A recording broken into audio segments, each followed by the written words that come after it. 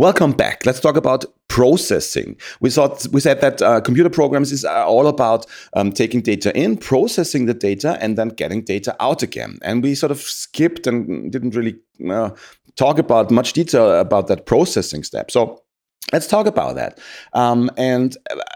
As you know, I like to make examples from your everyday life. And something that you probably are used to doing is taking pictures on your smartphone, right? Shooting photos. And then what happens with these photos? You can forward them to somebody else, or you can post them on any kind of social network of your choice.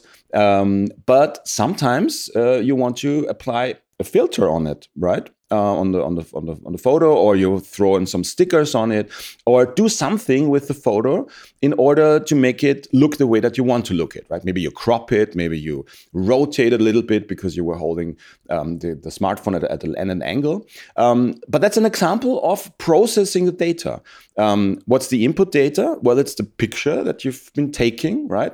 But then it's not like that this input data is being outputted the way that you took it. You can throw a filter on it, you can crop it, you can rotate it, whatever it is. That's an example of processing, right? Taking the data in, processing the data, modifying it somehow. And in that sense, it's actually interactive. It's an interactive process. You are applying the filter, you change some settings, some sliders until you're satisfied with it. Okay, so it's a back and forth actually.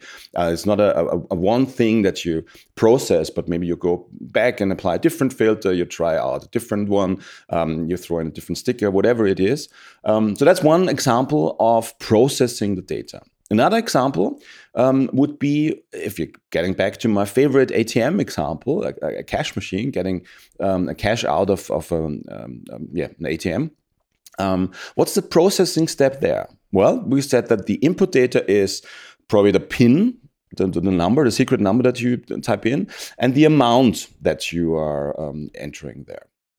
And the processing step is, well, it doesn't actually, it doesn't matter what the PIN is and if you entered the PIN correctly, right? So a processing step would be checking if the PIN that you entered is the correct one, the PIN that's stored with the card or your account or however it works. Again, we are not really too worried about the details. It's all about understanding the principles, okay? So comparing that PIN that you entered with the correct PIN is a processing step. But there's another thing that's taking place in the ATM.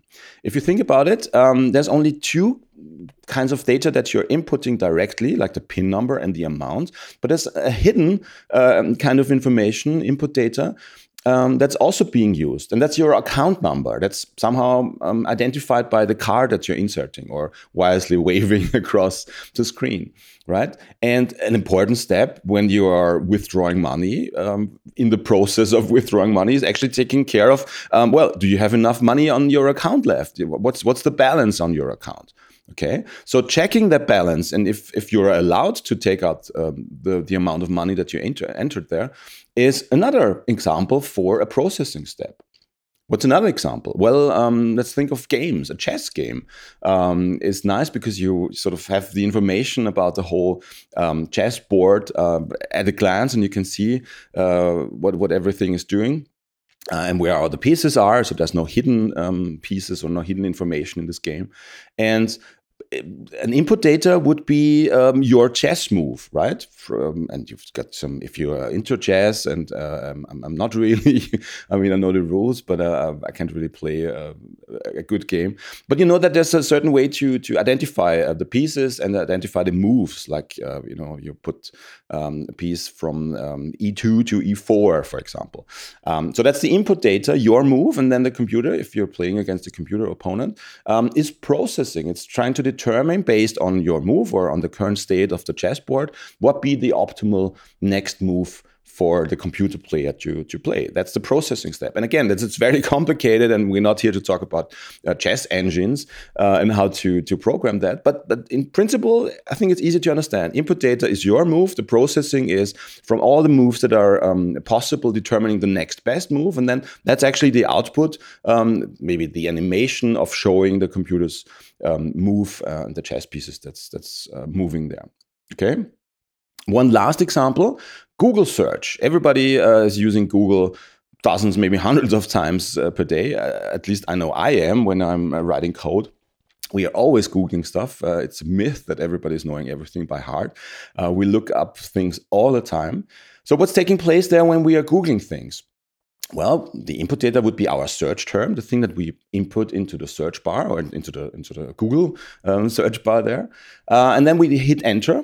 And then the processing that's taking place is actually that the search term that we entered is matched in Google's huge database across millions and millions of websites that sort of have an index or are relevant to that search term that we entered. And then we get that as an output. And again, it's very complicated what's taking place here, but it's important to understand. Input data is the key search term that we entered, the keywords.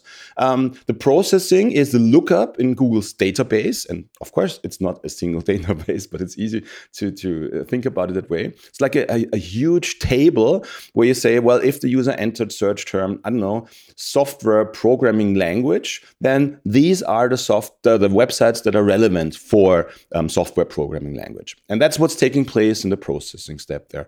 And the output is, well, the list of websites that are relevant, hopefully, to your search term there. Okay?